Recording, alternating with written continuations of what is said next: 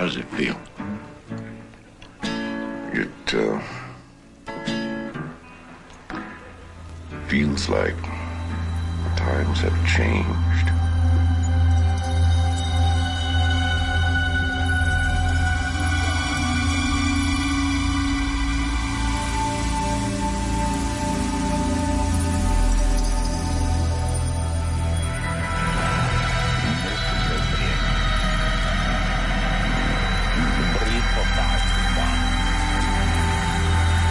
Center yourself, to be present, to be here. It is always appropriate to be here. Contemplate. If you ever happen to be someplace and you contemplate, I'm not here. Where are you? So in this moment, be here. Be here, wherever here happens to be.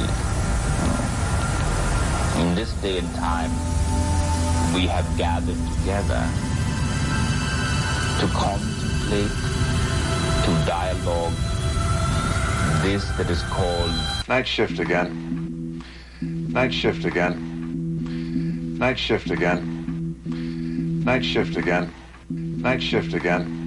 Niteshift again. Niteshift again. Niteshift again. Niteshift again.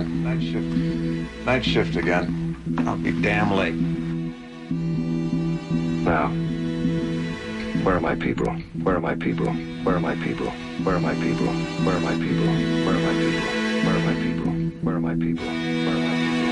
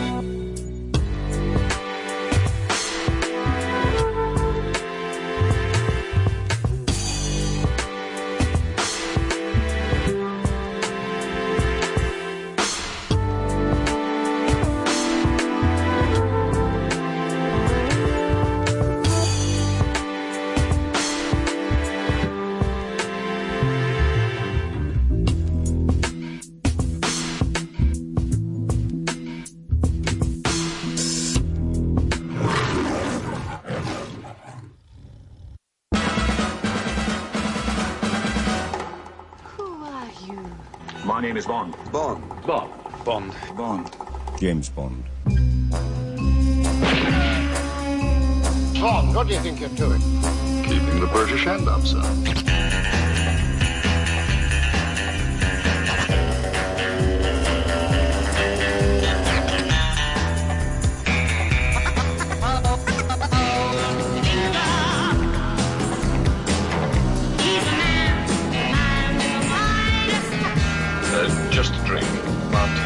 shaken.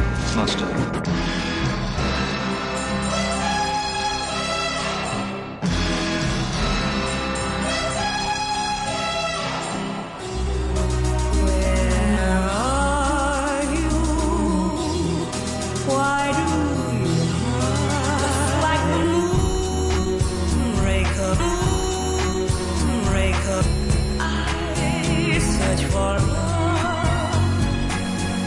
They told me you were assassinated in Hong Kong. Yes, this is my second line.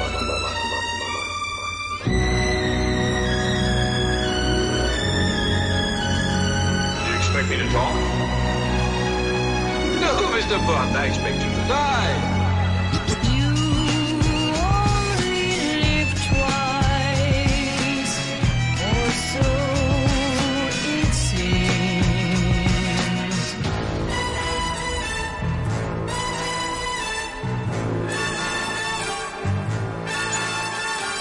No, you're cleverer than you look. Still better than looking cleverer than you are. Welcome. Please fasten seatbelt and obey all instructions for a safe trip. Thought you'd pay more attention to a female voice.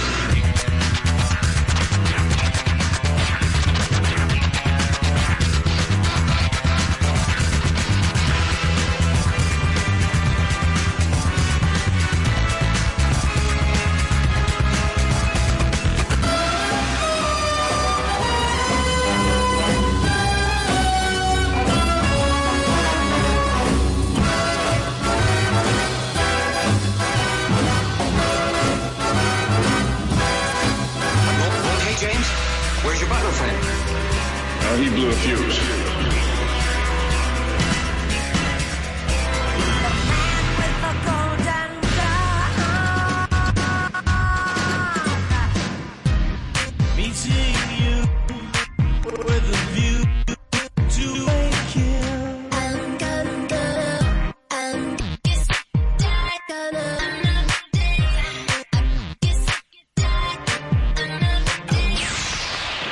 She must have scared the living daylights out of her.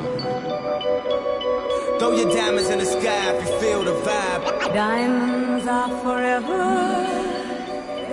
They won't even the night. I've no fear that they might desert me. From Russia with love, I fly to you.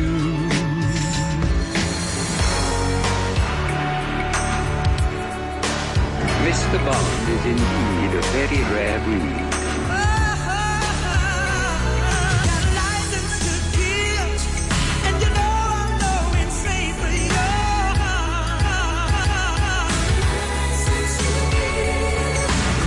Golden eye, I found his weakness, but a bitter kiss will bring him to his knees. Live and let die.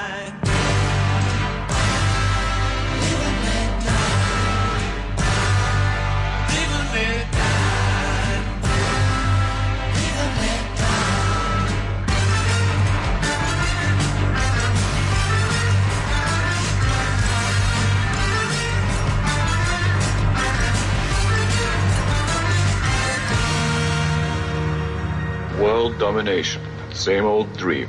If you do need time. Why should I need more time? Job's done. Ladies and gentlemen, you've been listening to the sounds of ace skills and crafty cuts. Nobody does.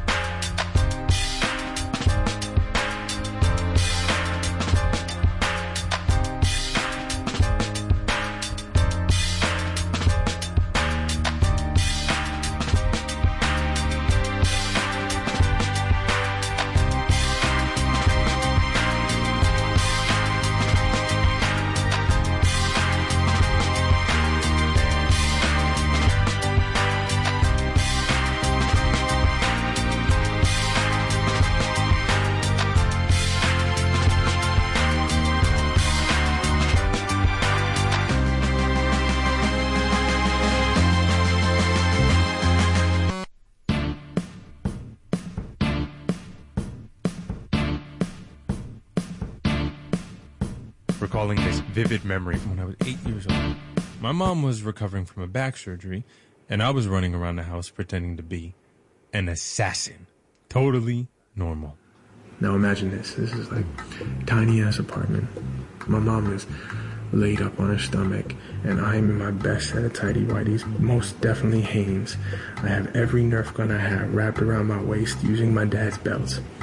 And I pop my head around the corner, and I do this like fully executed tumble, and I land in a fighting stance, and I fire a Nerf bullet into the distance, whispering into my invisible watch, "I'll be in and out in 6 flat." And that's what my mom calls cold. Muchacho, I swear to God, if your food gets cold, if I have to tell you one more time, I will break all your toys, everything. I will break everything. Yeah, I know. Wanting to be an assassin is a very weird goal for an 8-year-old. But that was my chosen profession. And I would play like that for hours. I was the king of make-believe, y'all. The king of being more than what I was. I whisper again into my invisible watch, and I say, my bad. Bond is gonna have to meet you at the drop-off point after dinner. And who I pretended to be above all else was the baddest person I knew. James Bond. The name's Bond. James Bond. Some men just don't like to be driven. No, some men just don't like to be taken for a ride. It doesn't bother you killing those people? Well, I wouldn't be very good at my job if it did.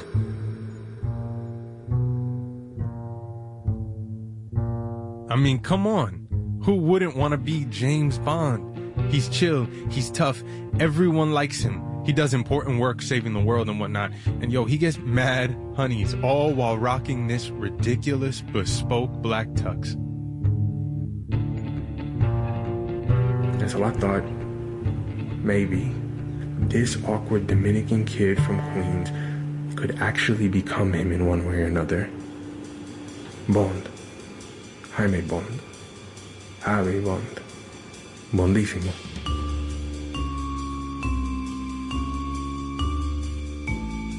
For the record, my name is not Bond. It's Rivas. Christopher Rivas. And I'm not an assassin. But then again, would I really tell you if I was? Think about it. I am the next best thing, though. An actor. And a writer and a yada yada multi-hyphenate creative. You get the idea. I live in LA now. Pretty dang far from 10217 64th Road in Queens. But being back in my old apartment building, I remember so fiercely my childhood dream of being Bond, and how far away that dream felt for a half Dominican, half Colombian kid like me.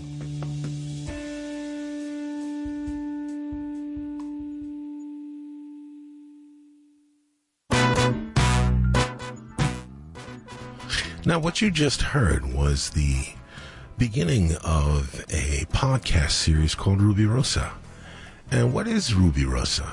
Who was Ruby Rosa? Who is Chris Rivas? Well, what you just heard was the beginning of a podcast that is about someone you've probably never heard of.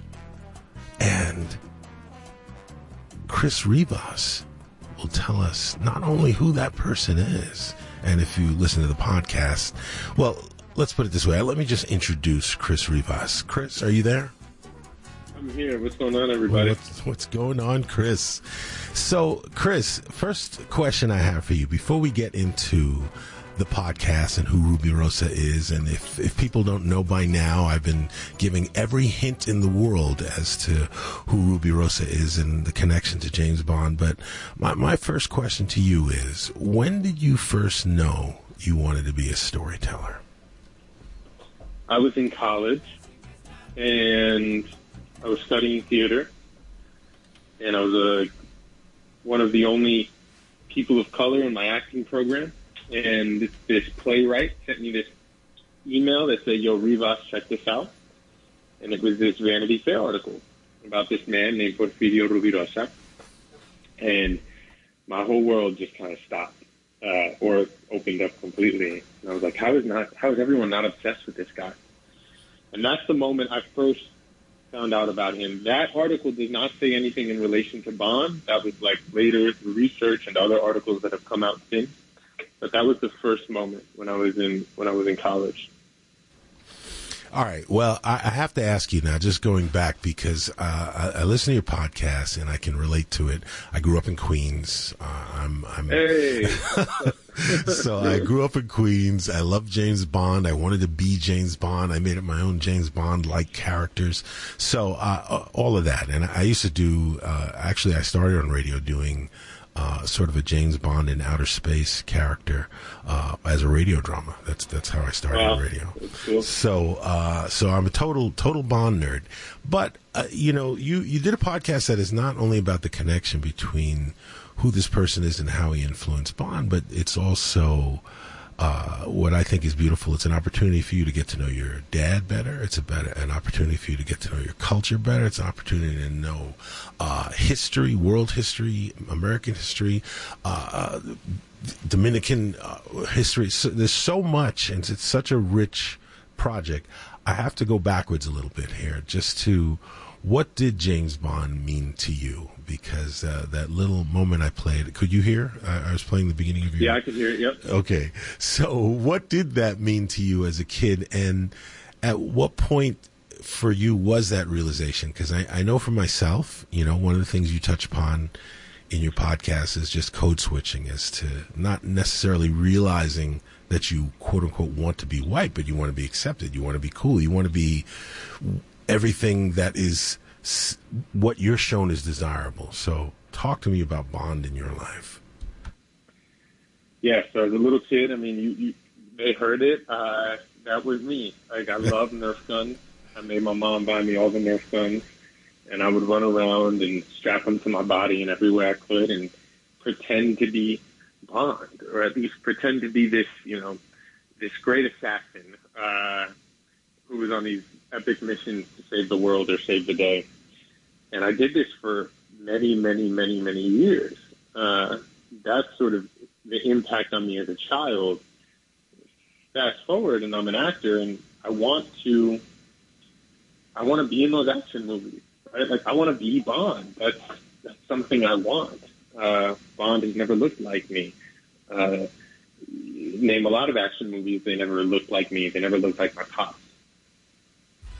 So that's Bond's relation in my entire life. He's a thing that is this great story, and only a select few get to be him or play him if we're thinking about acting, which is, what you said about code switching. And even if you can't name that you're aspiring for whiteness, it is something that is sold to you from a very young age, something that is sold and braided into you from when you look at the TV and you don't see yourself. Well, I 100% agree. And again, especially as a child, having the images that reflect you, heroes that you can look up to that look like you is something I feel can't be overstated. So let me ask you now, in college, you were already knowing you wanted to study acting. Did your friends know you were a James Bond fan? Like, what made this person give this article to you? Yeah, so I've been acting since I was in high school. I was performing arts. Like, high school, I was always acting and knew I wanted to study it because I just felt like studying.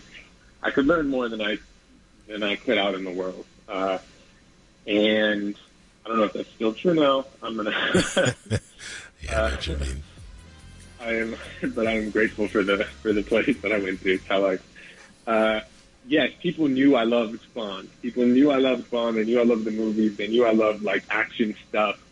That if I were going to do movies, that was my goal. And then the person who sent me the article, Peter Jensen, he just thought I would really vibe with it because he was a Dominican man. I think he actually saw a lot of Ruby in me, which is what he talks about in the podcast. Like, he saw things in this man, Papito Rubirosa's life, that he saw in me, this young kid in college.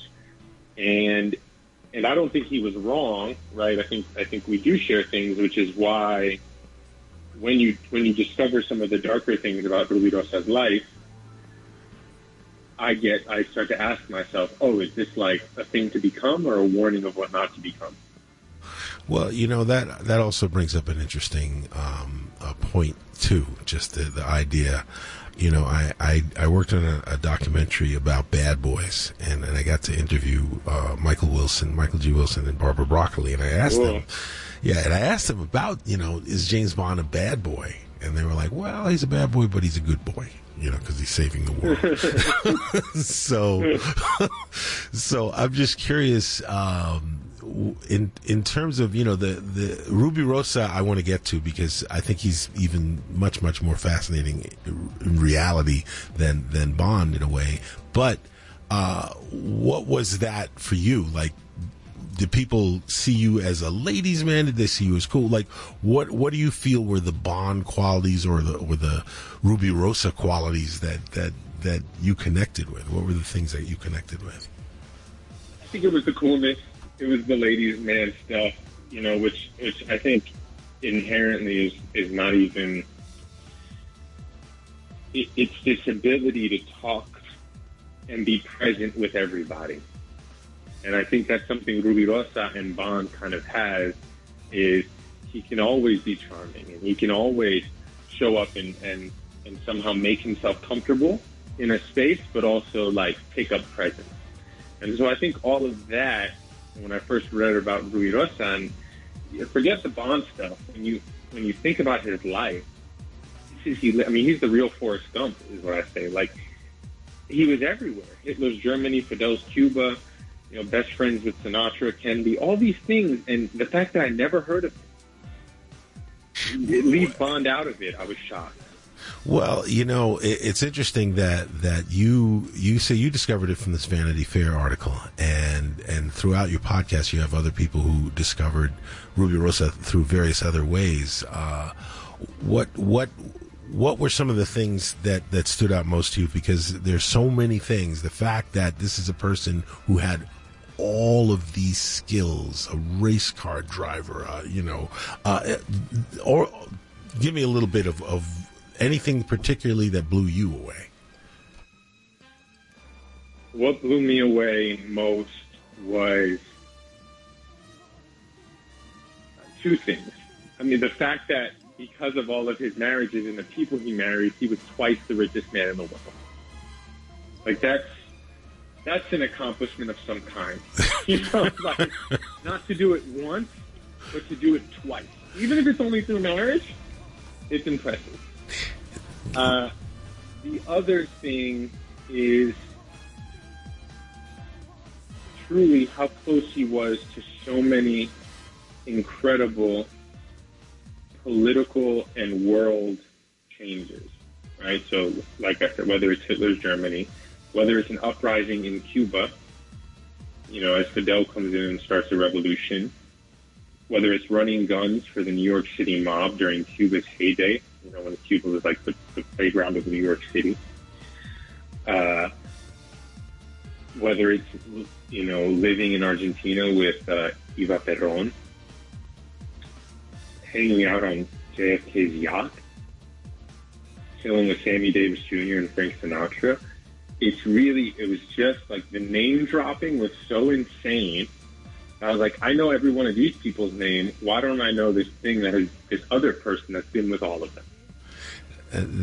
All right, now, in many ways, you have to become like an investigative journalist to put this project together. But just in researching him, what's your take on that? Is it just as insidious as it seems, or why, or is it partially because of the darkness you discovered? Like, what's your take? I think it's part darkness I discovered. I think there's a sadness to Ruby Rosa's life. Right? We explore this in the show. I see him as a man who is really desperate to be seen, who always wanted the attention, who always wanted to pass that hump from husband of rich person to the main attraction. who always wanted to be Bond. I mean, he even remade the Bond movie, right? Like we talked about that. That's crazy. That's crazy. That's crazy. Yes. He tried to be an actor in Hollywood. It didn't work, right? Like all of these things, he tried and tried and tried. The difference with all these other people is they didn't try; they kind of did. They were, and there's this grasping inside of Porfirio Rubirosa that I think never really allowed him to sort of disappear. I think everyone always thought, oh, he's just the ladies' man, he's just a playboy. Like, if it's not this woman, it'll be the next until it's no more. I mean, another name, right? That poem that Langston Hughes writes about him. Like, Langston Hughes is thinking about this person, dedicating a poem to him. And again, I know Langston Hughes. I don't know Ruby.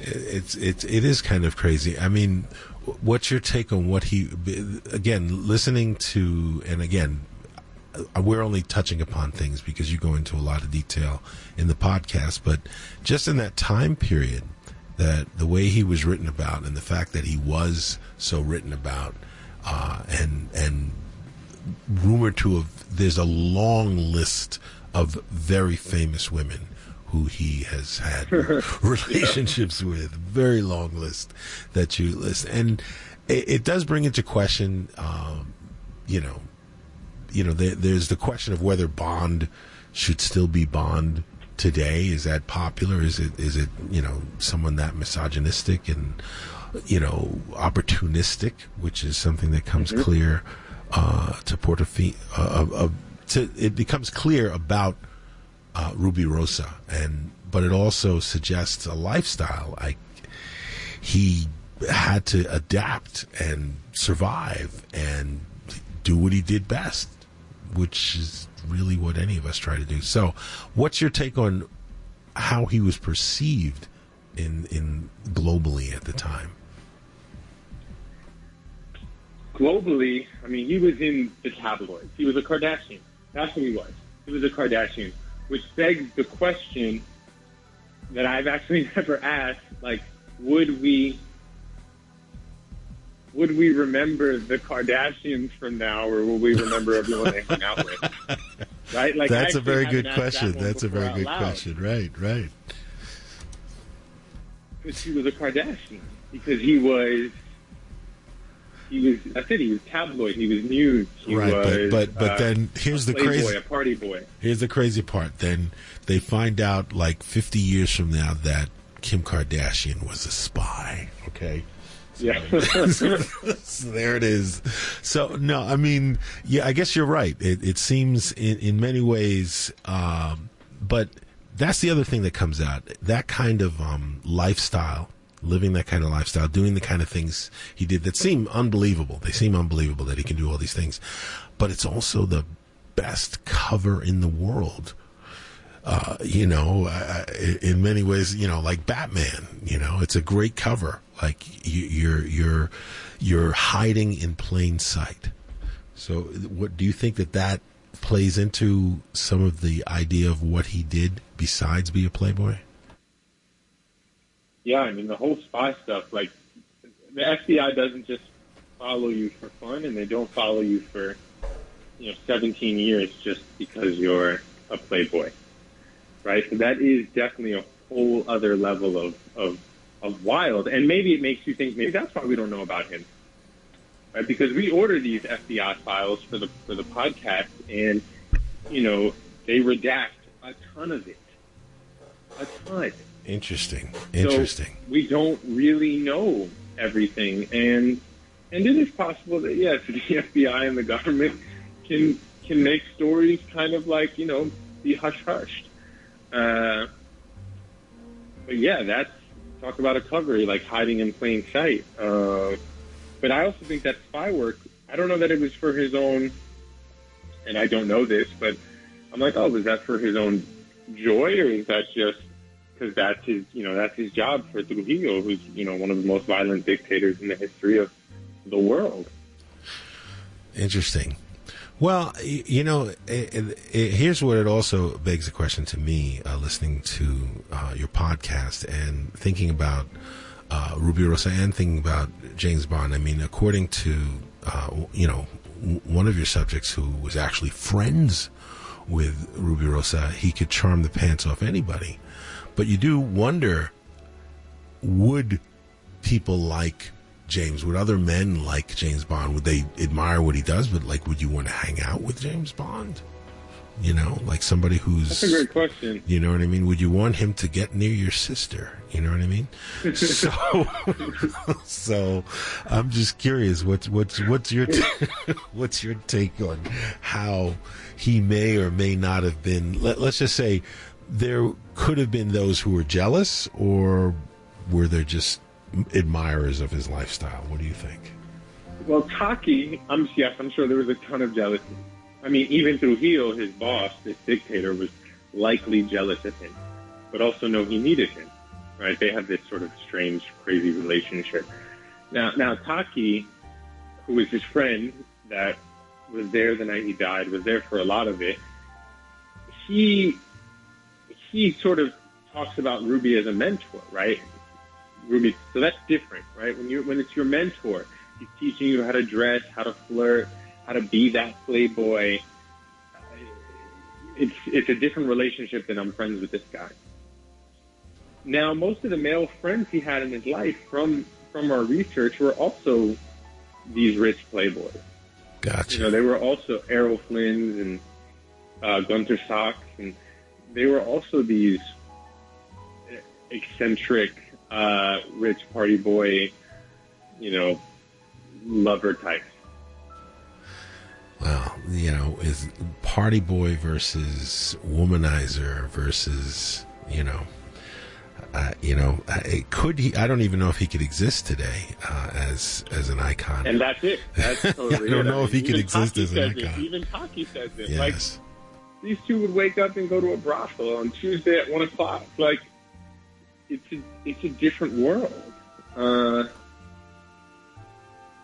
We don't have room for not that we should, but it's a different world. So we don't have the playboys and now we call them fuckboys and all these. Sorry, you can't say stuff. Oh, there it is. I hit the dump. Hopefully you're gonna get me killed. Anyway, let me ask you another question though, Chris. Now, for you doing this project, you said you found some similarities, and I have to wonder, if you can acknowledge your own cool, how where this all fits in your life, and what this project and doing this podcast, what did you learn about yourself in the process of doing this? Because I kind of feel like your art, as you define your art defines you. Yeah, that's a great question. I also got to look intimately at, you talking about my father, right? I got a lot closer to my parents in this podcast, because to me, Ruby is far more than even Bond or him himself. I look at him as a signpost, for better or for worse, of how men of culture, bodies of culture, men of color can move through this world. And how this world, everyone under the gaze of whiteness, it can either sort of take you away from yourself or bring you closer to yourself. And so my big takeaway in relation to Ruby is I've gotten to look at the ways in which I was also desperate to be seen. How I would do anything for the next job or the next date, or I have a line in there that says how I used to think the hand I hold is worth more than my own hand. So my big takeaway is that who have I been living for or acting for, or whose gaze, whose eyes do I really want to see me, and am I ready to sort of see myself? Well, the other thing I think that's somewhat profound. But the other thing that I'm seeing here in terms of, you're an actor, and you were a James Bond lover, and admittedly we can get into like who the best Bond was, because I know that you're definitely in the you're in a certain camp, okay. But I'd like to talk about that a little bit too. But now doing a podcast, and you've written a book as well, which we could talk about a little bit. But now you have a podcast coming up beyond this, and looking at people's lives and profiling people, brown people who have done things. And I'm curious, from just not knowing about this person who would have inspired this iconic character, and how that history, all right, we could say, all right, maybe he was a Kardashian at the time, but how much has wanting or just learning about the context and the history, how much of that has that influenced what you want to do next and what you're doing with your life now? Yeah, I think a lot of it is how many more incredible untold stories of sort of people of culture haven't we heard? And that's not just Dominican, it's not Colombian, it's not even just like Latino or, it's how many more incredible people have we lost in the narrative? And if we bring those people back, what kind of medicine is that for young people who resonate with that person and the things they did? I think like a big takeaway at the beginning of this podcast for me is like, Pops, why didn't you tell me about this person? Like, aren't I supposed to know about great things and incredible people? Also, like, why didn't you tell me about Trujillo, right? Why didn't you tell me about the good or the bad? Isn't it important that we know where we come from? And I think it's incredibly important that all people know where they come from, the good and the bad. That allows us, I think, to have a more richer life and to take up more space in where we are right now. Well, I 100% agree, and it's interesting because has your new podcast started? What's today? Monday? 2 days from now. Wednesday is the first episode. Okay, all right. Yeah. And it's on all platforms, correct? It's on the same feed as Ruby Rosa. It'll just transform over to Brown Enough. Oh, okay. So it's called Brown Enough, and that's also the name of your book? Correct. All right. And that's also now. I also do a podcast called Brown and Black, and one of the things we were talking about on the show on this week's episode actually is, and I'd love to get your take, especially considering what you're doing and what you've done with Ruby Rosa, and again, I love the fact that it's about Ruby Rosa, but it's also about you, it's about your family, it's about your heritage, it's about so many other things that we face as brown and black people. And, I guess we're in the middle of Hispanic Heritage Month here in this country.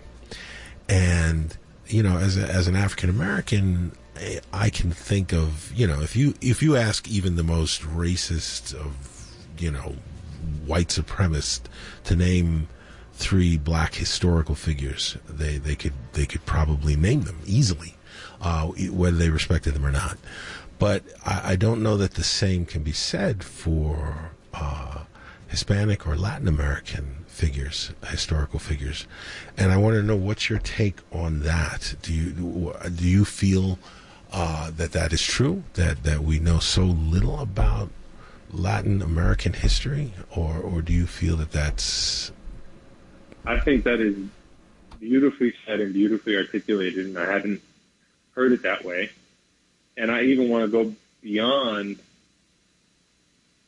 Latin American history and say, even the most white supremacists would know 3 incredible black figures, but wouldn't know, one famous Iranian, one famous South Asian, right. one famous Indian, one one famous Pakistani, one, you know, two famous Latinos. Like, I don't think that a thing people are aware of. And that is a lot of what the book is about. That is a lot of what the podcast is about. It is not negating one experience or another, but it is expanding the richness between black and white. It is opening our eyes to other incredible change makers and people and artists and creatives somewhere in the middle between black and white. And so, yeah, that's a great question. And I think you're right. I don't think they would be able to name those three people. Yes, and not unless I gave them the cheat code. You know, the cheat code would be, all right, you can mention actors and musicians. Then they go, oh, okay, Cesar Romero, you know. So that's really it's something that I guess you don't, or I hadn't really thought about until very recently. And it's something I admire about what you're doing with your book. Now, let me ask you a little bit about Bond now. So for you, you said, you know, is this as an actor, is it a goal of yours? Would you like to play a secret agent? I mean, I know you're doing other things that other people know you for. Talk to me. How deeply embedded is Bond mythos and being a spy still in you? Like, how much do you still want to strap the Nerf gun on and shoot at your mom?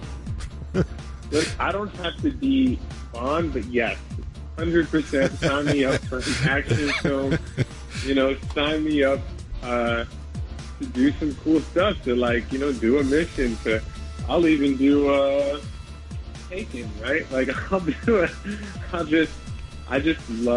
loved those movies as a kid. I still love them now.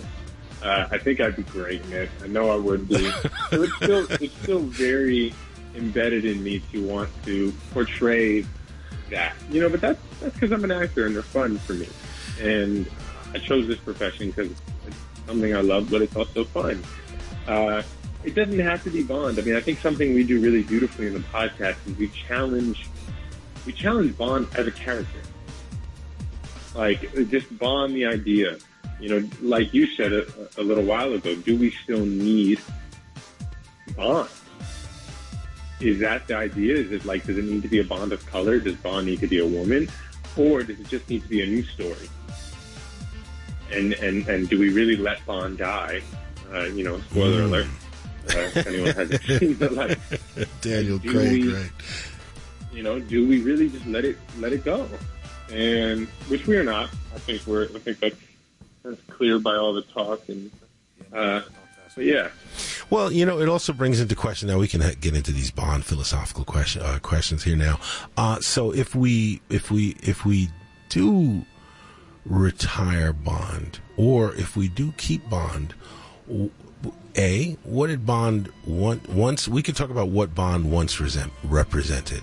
You know, and it was clearly, you know, an unabashed male fantasy. Now, going into the future, what should Bond represent? What as a Bond fan, what do you feel Bond should represent?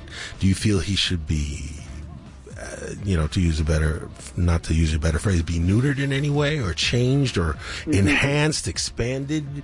You know, redefining masculinity in some way, or what do you think should be, you know, irregardless of race?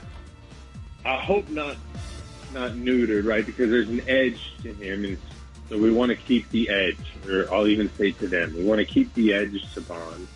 But I like the word you used, expanding, right? Let's look at a more expansive idea of masculinity, of toxic masculinity. Let's look at the exterior characters around Bond. You know, the villains with accents, pretty much, often foreign. Villains with accents. You know, hashtag villains with accents. Yes. You know, so maybe it's looking at the world out around him. Like, who's the villain? Is this woman a full character? And so, yes, I think it's expansive. I think it can, you know, keep Bond more expansive, not neutered, keep the edge. but challenge Bond a little more. Challenge his thoughts, challenge his ideas. And I mean, when I say that out loud, I'm like, that's a good film. Yes, it is. Yes. It's a good movie. All right. Well, we're talking with Chris Rivas, here on listener-sponsored radio, WBAI. And we're going to take, Chris, are you down to take a couple calls? Yeah, let's do it. All right, so stand by. The phone number, 212-209-2877.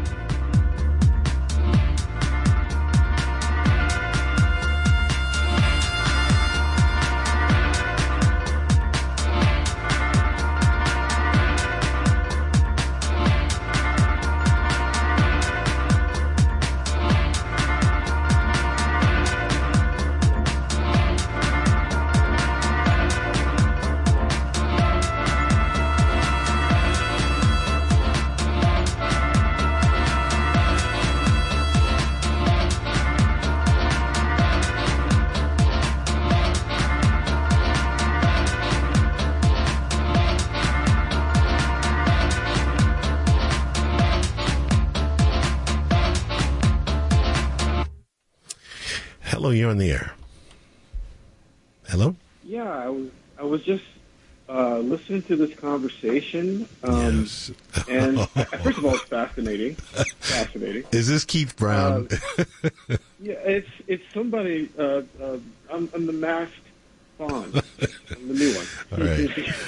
So, just so you know, Chris, this is a ringer. This is Keith Brown. He's an occasional co-host on the show. He's also an illustrator, award-winning illustrator, and a James Bond fan, a Brown James Bond fan. So, Keith, so Chris, meet Keith. Keith, meet Chris. Hey, Chris, how you doing, man? What's going on, brother? All right, so what was your question? Well, my question is, I did listen to some of the podcasts, and I was fascinated with the story, and I have to say, this whole idea of this super man of mystery guy who's like all international man of mystery idea, can it like connect to a lot of different sort of characters, I mean, in the sense that, James Bond, we know the version that's, the traditional one that's in the movies and was created by Ian Fleming, but this idea of this international romantic man of mystery, can't we call them all James Bonds in a weird way? I mean, what makes it, and I'm sorry, I cannot pronounce his name properly. I have to ask you to pronounce it again because I don't want to say it wrong. Ruby Rosa? Yeah. Yes. What makes him the one that is the model for the actual one that we're known so well? Yeah, so I think, good question. When the podcast came out, a friend of mine was in Iceland, and in Iceland, like right in the middle of Reykjavik, is a giant billboard that says, "Is James Bond Icelandic?" And then it has the name of this Icelandic spy. So everyone has one, right? And right.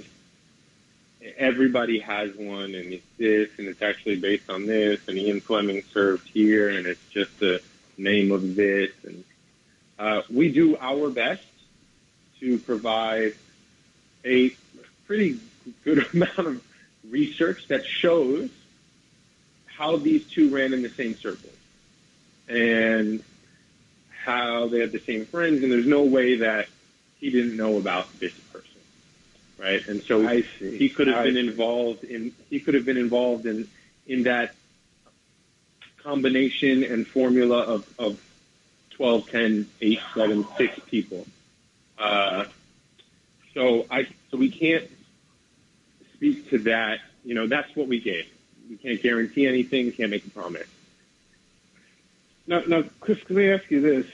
I've heard, and I don't know if this is true or not, and you're probably much more the Ian Fleming historian than I am, but isn't it true that he, at some point, worked for MI5? That is not. I haven't heard that. He was definitely a naval officer. Mm-hmm. He was a naval officer. Is the most that I remember off the top of my head right now.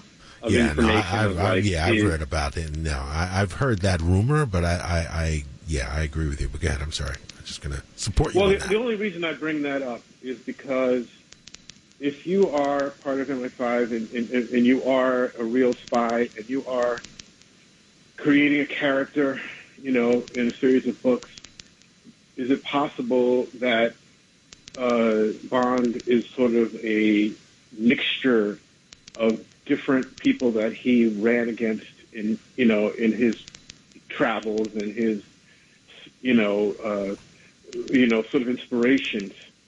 So, I think all of these. Please. Yeah, I think completely. I think he could be the mixture. I think what we attempt to do in the podcast, and I think we do it well, is we say, here's this person who was an introduction that could have been Bond, right?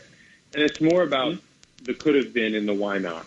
And then we break down sort of Bond as far more than a character, but as an American ideal, as a Hollywood ideal, what does that mean to people who aren't white, young kids, that it's far less about who's it on, but why have we never seen it this way? And the other thing, even when yeah, please. No, I was going to say the other thing I think is interesting is that I have heard, a lot of talk about it being maybe a black Bond next, like Idris Elba, or maybe a female. But this is the first time I've heard of the idea of it being, a Latin Bond, which would be fabulous. And I can't believe no one's even mentioned it as even possibility before. I mean, Latin or, there's so many other places it could be besides a British white guy. And I think that's the invitation we're making. You mean after 7 Bonds? 7 white guys? Yeah. Maybe? Is that what you're saying? Yeah. Just like it can be, especially when you consider, it doesn't have to be Latino, it can just be anyone. Yeah, and you consider that, a modern spy. I mean, I feel like if Daniel Craig walked up on me, saying, hey, do you know where that drug bust is happening? You're like, hey, this guy's got to be a spy. He looks like Daniel Craig. Well, first of all, you know that. Keith, first of all, that happens to you all the time. Daniel Craig, your guys walk up to you. Now, hold on. I just want you to know that we're getting a lot of people calling here, so stand by there. All right. I just we've got a lot of people calling. Hello, you're on the air. Hello. Hello. Yeah. Yes. Hello, Mike. Yes. Is this Eugene? It's Eugene Key. Eugene Key. Now you have to turn your computer. Again? You have to turn your computer down. After what? Turn your computer down because we're hearing. I just did. Okay, yeah, we hear ourselves in the past. All right, so Eugene, you called because you are Eugene. This is Chris. Chris, this is Eugene. Eugene is also a huge Bond fan, and this is his first time hearing about any of this too. So, Eugene, what did you call to say to Chris? Eugene? This is Chris. Chris, this is Eugene. Hey, Eugene. Hi, Chris. How are you? Great. Great. It's good to hear, about a lot of brothers who have been into James Bond. And if I could just share briefly that my late brother, was the one who got me into James Bond. He read all the Ian Fleming books, and he was a big fan. And he actually took me to my first Bond movie. And I know I'm going to show my age a little bit, but I was really young when I saw this film. And it was You Only Live Twice. And at the time, these movies were rated differently than they are now. This movie was rated M.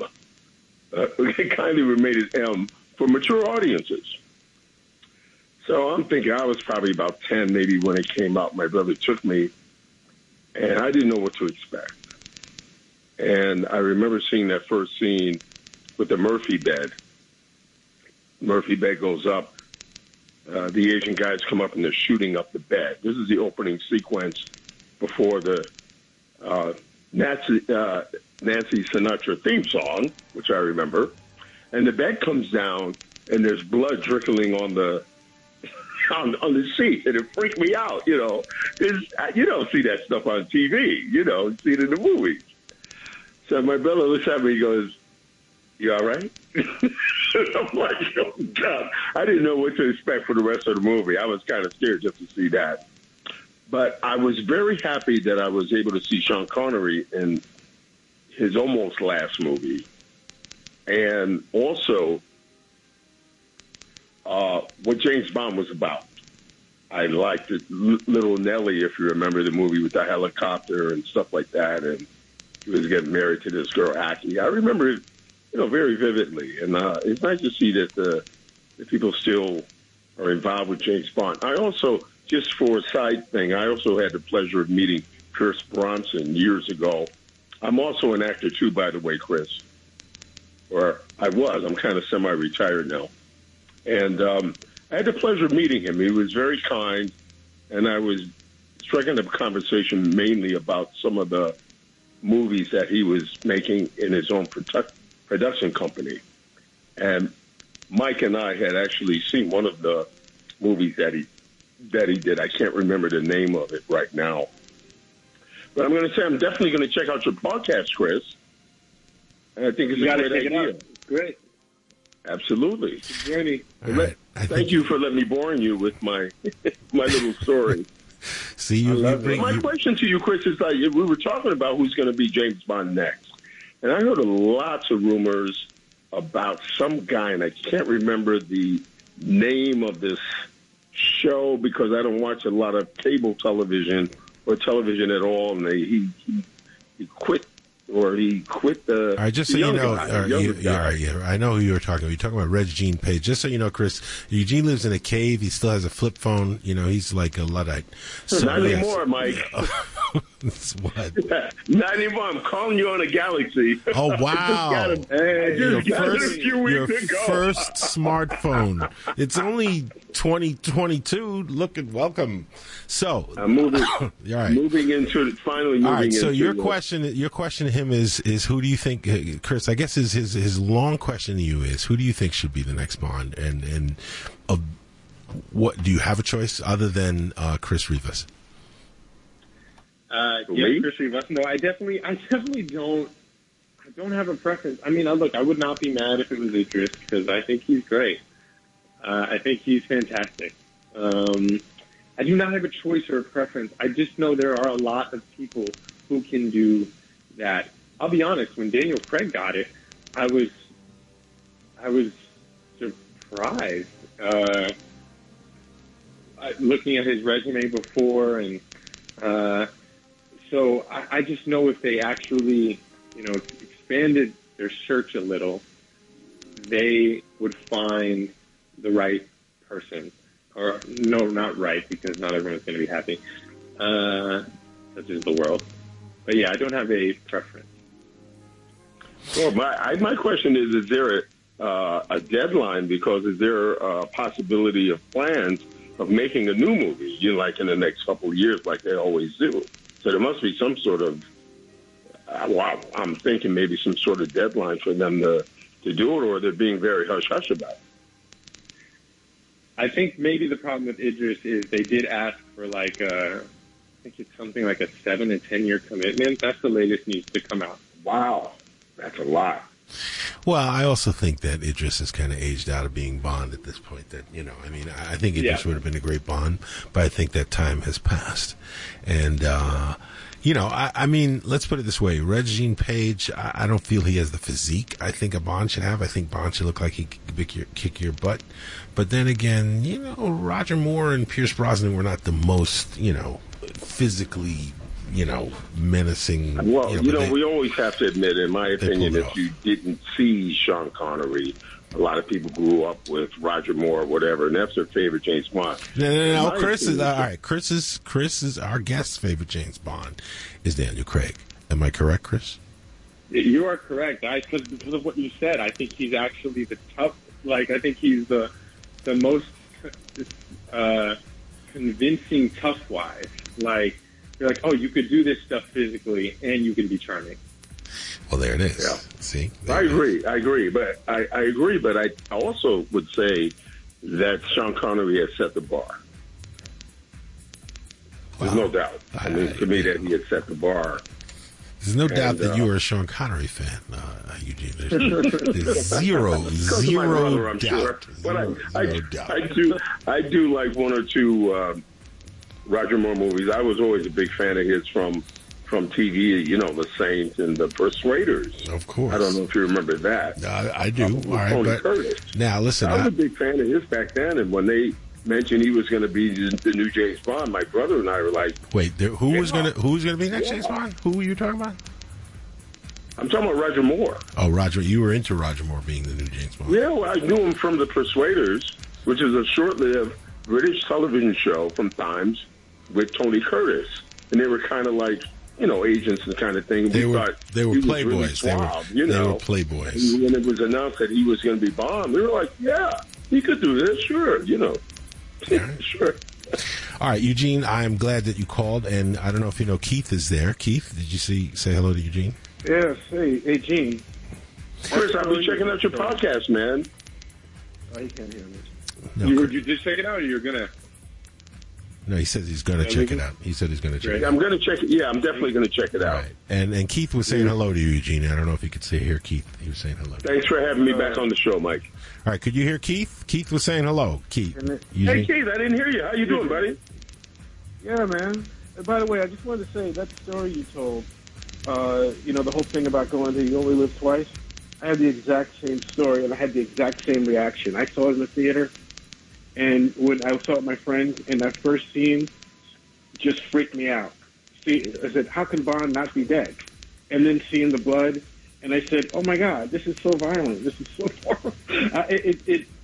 It made me scared to go to the Bond movie for a while. That's how little I was. All right, so I got to ask Chris now. Chris, what was your first Bond movie, and what was that experience like? Like, did that instantly make you a James Bond fan? What was your first Bond movie that you remember? My first Bond was a Brosnan one, and it did instantly make me a fan, and it was probably GoldenEye, most definitely, and it instantly made me a fan. And I didn't go back. I probably didn't start going back and watching other ones until many years later. Like I saw him do another one, and then I was like, oh, this is super tight. Let me get some history in here, and then went through all of them. But yeah, that was but I might not have seen it also right when it came out, because I would have been young. Yeah, you've been young. All right. Well, you're definitely not in Eugene's. You didn't see You Only Live Twice. All right. So now the phones have been your phones have been lit up the entire time. I'm going to see if I can take another call here. Hello, you're on the air. Hello. Hello. Yes. Hello. I'd like to be Yes. Hello. Hello. Yes. Hello. Yes. I hate to be a spoiler. First of all, I'm a James Bond fan. Okay. But to your guest, how do you reconcile that Ruby Rosa was a spy for one of the most brutal dictators to ever grace the face of the Caribbean,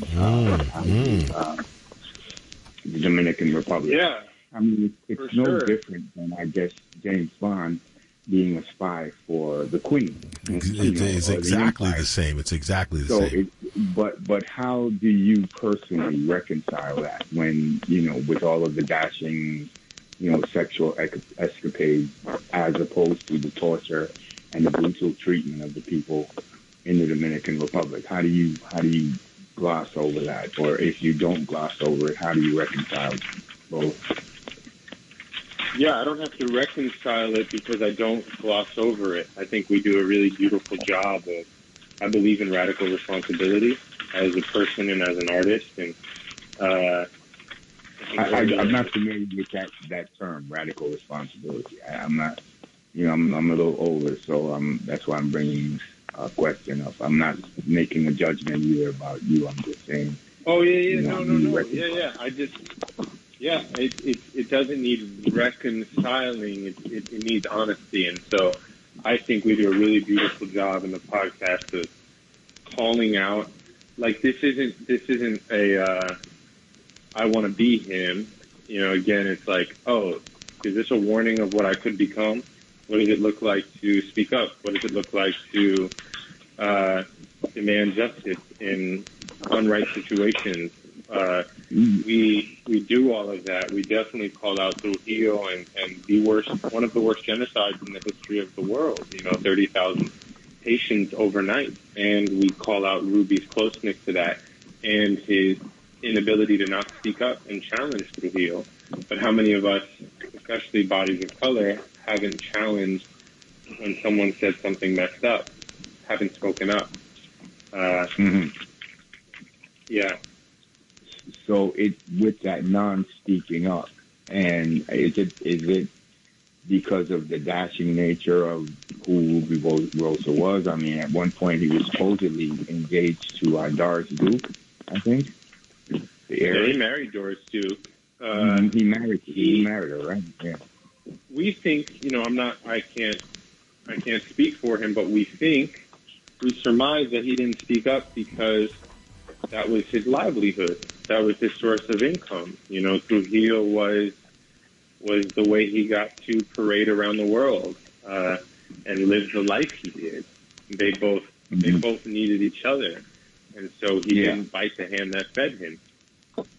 Okay, so I didn't listen to the podcast. I'm new to this. It's just that I heard the name Ruby Rosa, so I'm a little familiar with his background. Not all the way, but I mean the juxtaposition between him and Bond is the perfect juxtaposition, because in the same way that the James Bond character coming from Ian Fleming, who was kind of a spy writer and covering for Empire in a sense, with the character of James Bond, the dashing guy that's running around the world, sleeping with women, and doing all of these good deeds, but we never hear about what's going on in the Congo. There's a reluctance to even have a James Bond of color, even now, that people would probably be shocked more than a Batman, a dark Batman, or any other character, fictional character. That I think the James Bond iconography would, you guys are talking about who's going to be the next Bond, but it wouldn't be a Denzel Washington, that's for sure. Yeah. Well, again, that's why we're talking about it. So, and what's your name, sir? My name is Emmanuel. Emmanuel. Well, thank you for calling, Emmanuel. I think you asked some very, very good questions, and we're still getting a ton of calls, but I want to thank you for calling. Hello, you're on the air. Hello. Okay. Playing possum. Hello, you're on the air. Sure. Hello. Yes, is this WBAI? Yes, it is. And you're on the air. Hello. Yes, hello. This is David. David, all right, David, you're here, and we're speaking with Chris Rivas, who is the creator of the podcast Ruby Rosa, which tells the life story of, among other things, Ruby Rosa, along with quite a lot of information. And I just want to say, for the record, all the questions that everybody's been asking are answered in the podcast. Just want to say that. Here. I'm wondering, race aside, does James Bond really need the change? Does he need to be politically correct? Well, that's a very good question. That's what we're asking. I'm positing that question. And if he isn't, then what is it? Then is he just a male fantasy? Like, there are female fantasies. There are male fantasies. Is it okay to have it? Is it that what he is, or is it glorifying something that shouldn't be glorified? That's the question. What if it's him being the way we've known it? Well, maybe not as rapey as we've seen him in some of the early films, but that attitude, but the rest of the world has changed around him. So to see a Bond trying to function the way we've always known Bond, but the rest of the world doesn't function that way. Well, I think that's like Austin Powers. I think more likely, like what we were saying earlier, for Bond to be. Listen, I think the idea. I'll just tell you what I think. I think the idea of someone who is very good at what they do, and whether it's seducing people, seducing is not always something sexual. You can seduce, you can be a diplomat, you can be very good. That has to be a skill he would have. If he's got to be somebody who actually cares and believes in what he's doing, unless he's become a cold robot, then who wants to watch that movie?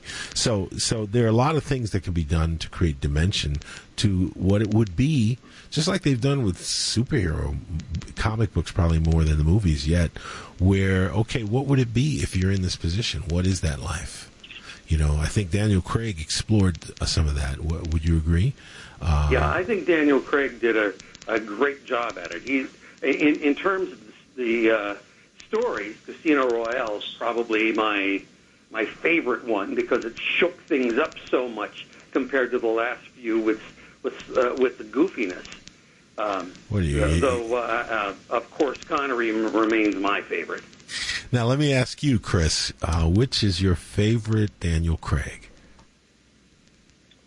Oh, is it fair to say I loved this last one. I loved it so much. I thought, writing-wise, just because also, I think I do sort of work in the business, writing-wise, I thought it was one of the more clever ones. Wait, maybe I'm lying. The one with Javier Bardem, is incredible. Is that Skyfall?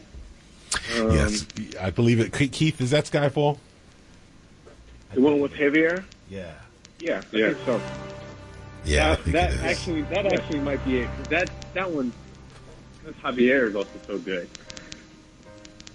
He was a great Bond villain. Yeah, he was a great Bond villain. Great. And that last scene is just so and also different and original. Yeah. He didn't seem like some sort of a redo of one that existed before. I thought what they did with what's that one? He redid somebody. I can't remember who. The guy from Glorious Bastards, the German actor. Yeah. He redid an old villain. I can't remember which one though. Anyway, I didn't think he was very good. But Javier he got scared for Bond. He was like, how is Bond going to mess with this guy? Yeah, that actually might be it, just because he was so wonderful. Yeah, he was. Well, I think, I don't remember who said it, but, it doesn't matter who the hero is if it's not a great villain. A great villain makes a hero great. So very true. You could arguably say that the Joker is a more interesting character than Batman. Well, for sure. For sure. Yeah. Well, Darth Vader is more interesting than Luke, So, I think that's I think that is a truism that has always been true. So we're still getting a lot of calls. Chris, are you still down to hang for a little bit and take a few more calls? Yeah, I think I can do two or one more, depending how long it is. All right, okay, we'll see. All right, hello, you're on the air. Hello, you're on the air. David's still here. David, I know you're still there. I was trying to bring somebody else in. Hello. Okay. Hello, you're on the air. Hello. Okay. Hello, you're on the air. Hello? Hello? Okay. Well, those calls have been blinking and blinking and blinking, so maybe they faded away. I'll give out the number for one more time. And I do have a couple questions for you, though, Chris. The phone number is 212-209-2877. What's your thought on what's happening right now? Speaking of heroes, speaking of icons, and you're an actor, you're in a show now that people may know you for, and maybe you could tell me a little bit about the show Call Me Kat, but What do you think about what's happening in the industry in terms of representation? Are you excited about where we are now? Do you feel like we haven't, made enough progress? What's your take? Because you are both, working for storytellers and a storyteller yourself. I love the language "working for storytellers." I do because I often say things don't really change in media until the check signers start to look and feel different. Like, it's nice to receive big checks, but until the ones up top, start looking and sounding and coming from your experiences, things don't really change. All that said, Call Me Cat is a sitcom on Fox. It has an unbelievable cast of like legends and sweet, incredible people. It is far from an action movie. I am grateful. Where is Hollywood going as far as diversity and stuff? You listen to the podcast. We have a whole episode about this. Yes. It's taking a step back, which is crazy because there's so much talk. If you talk loud enough, people might not look for the action. The talk might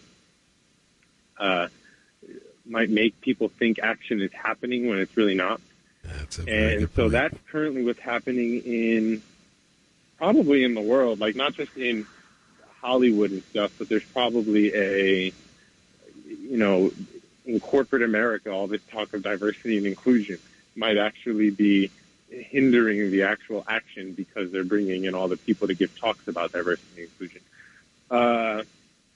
And so that's where Hollywood is. It's taken a step back, but I do believe more people are speaking up and fighting and speaking out and voicing what they need. And so I have hope because I'm not a person who, likes to be hopeless.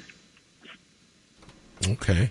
Well, I also want to ask you because, if I look at your IMDb, you have some things coming up and, you've had an interesting career, and I'm wondering if, because you're a writer and you've profiled so many people and plan to do more, do you see yourself wanting to play real life characters? Is that something you've considered? Yeah, especially? I think.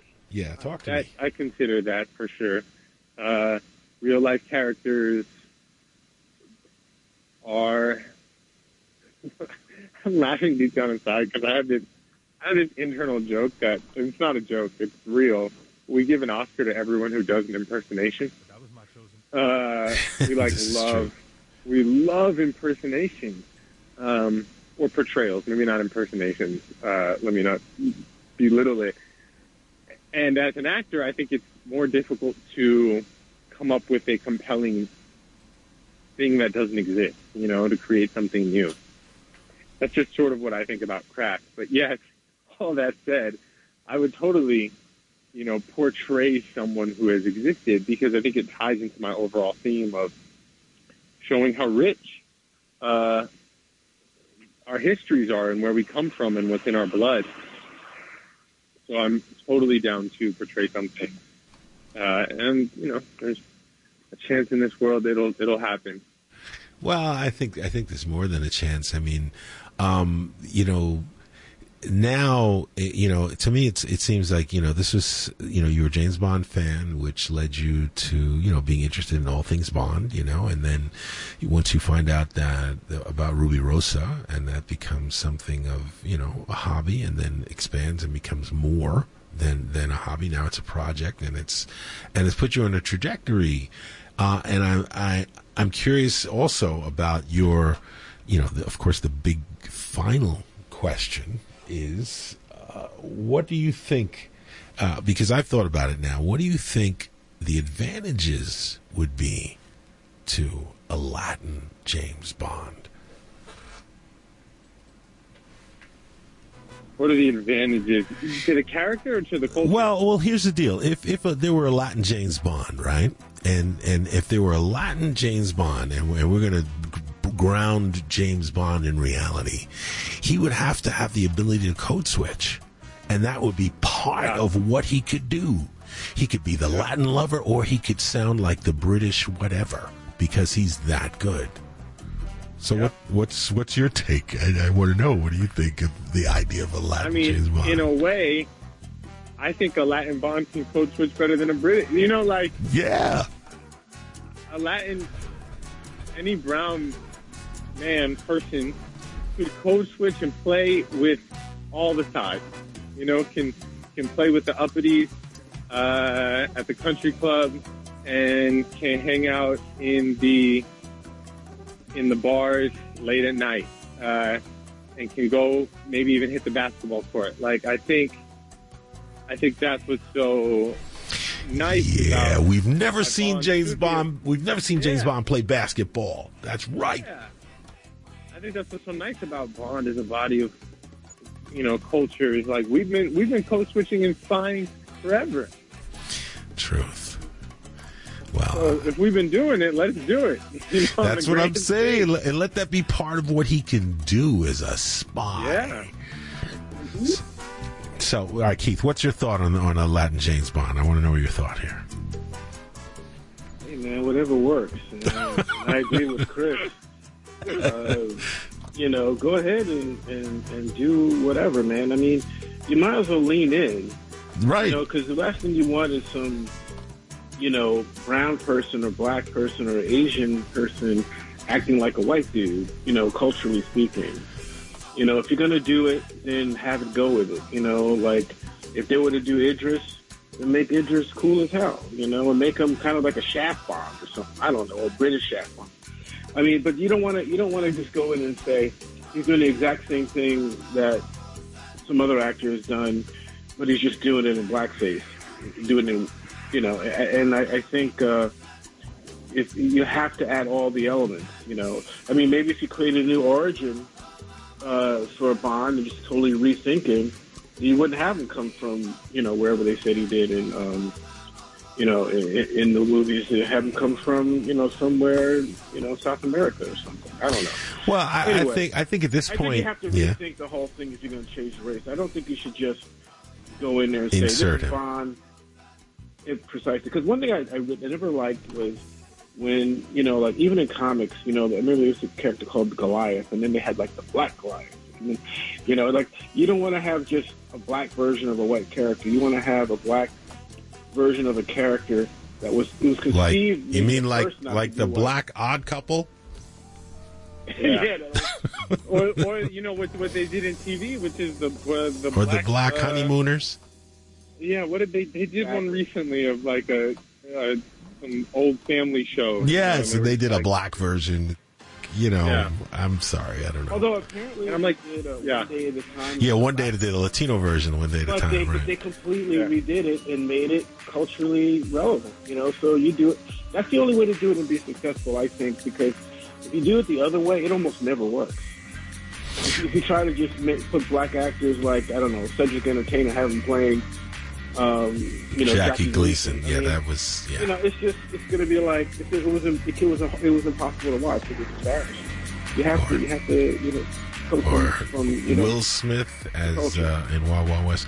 Well, let me ask you this though, Chris, because I'm assuming. Are you a fan of Marvel movies, comics, anything like that? Are you into that at all? Love Marvel. Okay, good. So to me, it's all about the universe now. So and if you can retell an origin and a worldview, what like we've talked about, if you were to rethink James Bond, it would make sense for him to be racially ambidextrous. You know what I'm saying? It would make sense. It would give him an edge, don't you think?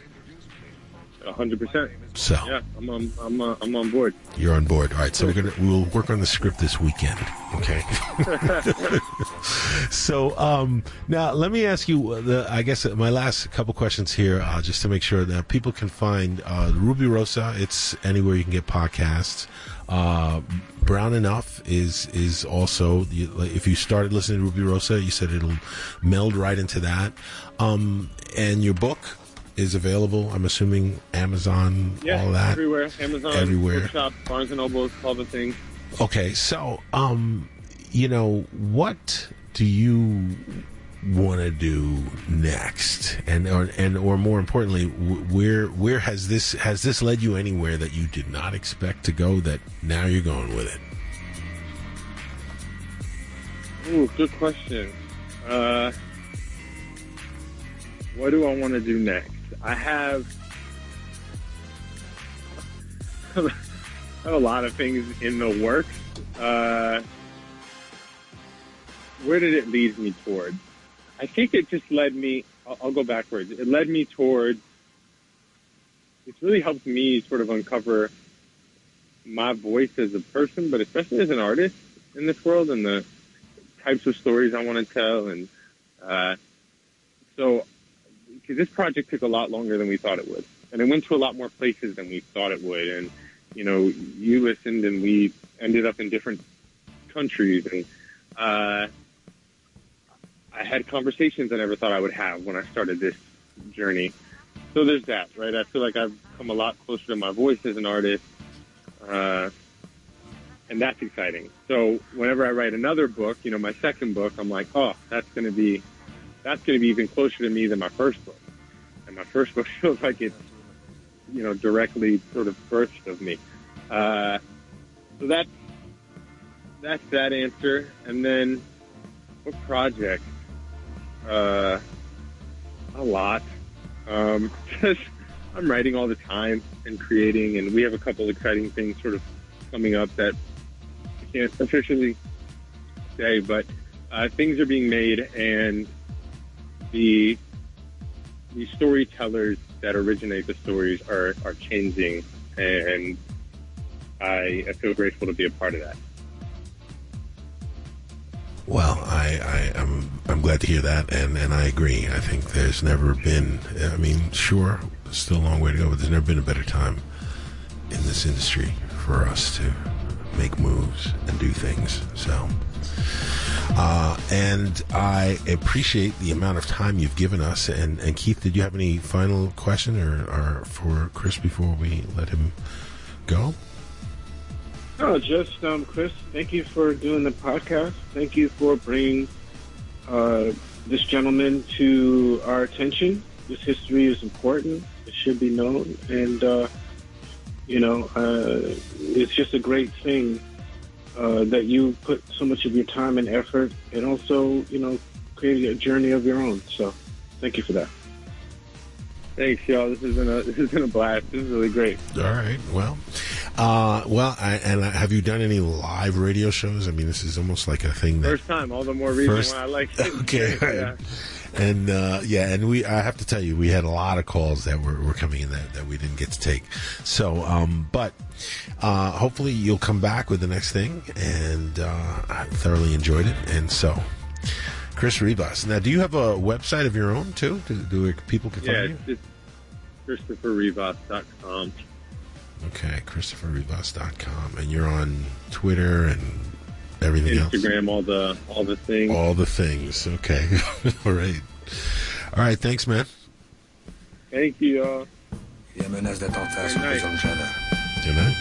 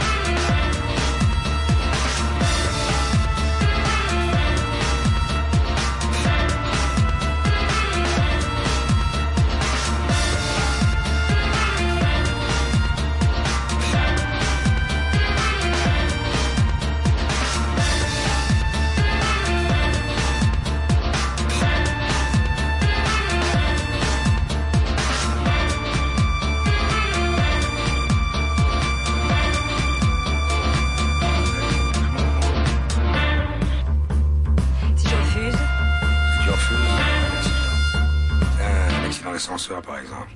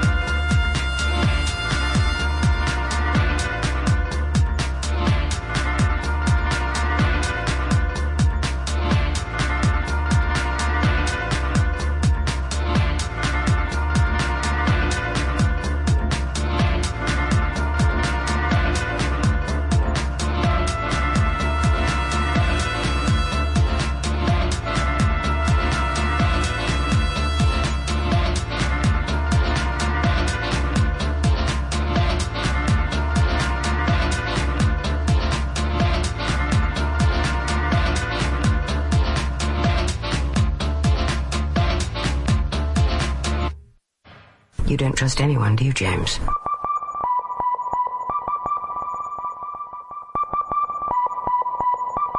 I report to the Prime Minister, and even he's smart enough not to ask me what we do. They don't care what we do, they care what we get photographed doing. Who the hell do they think they are? And how the hell could one be so stupid? I give him 00 status and he celebrates by shooting up an embassy. Is the man deranged? Where the hell is he?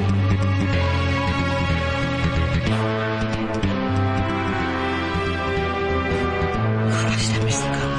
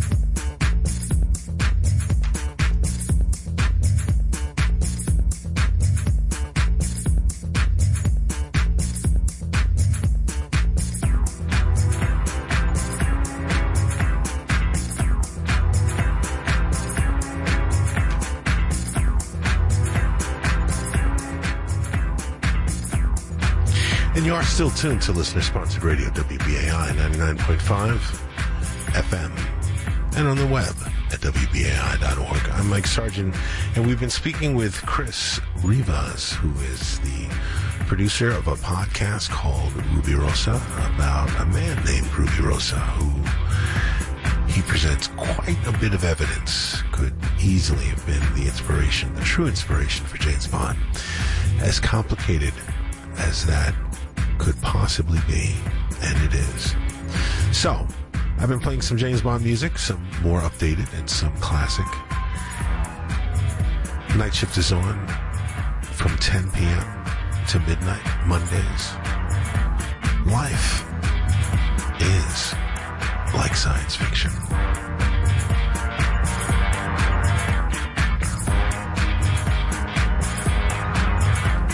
And if you're enjoying or have enjoyed the show, please consider making a pledge.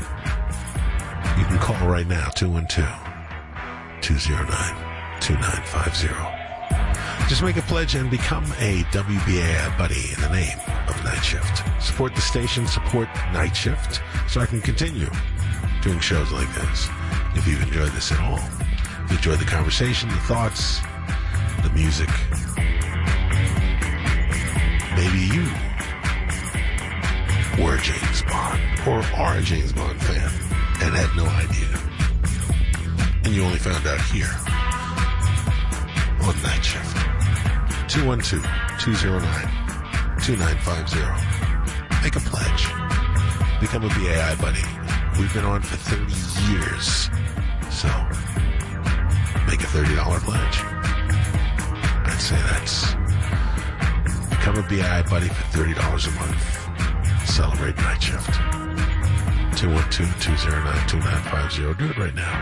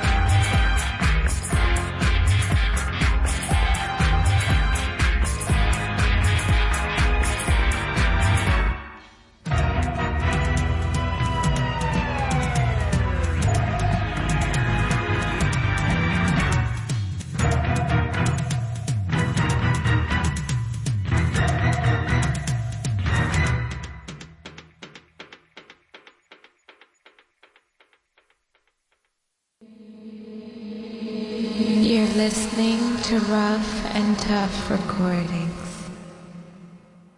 Good night, Mr. Bond. Do you expect me to talk? No, Mr. Bond, I expect you to die.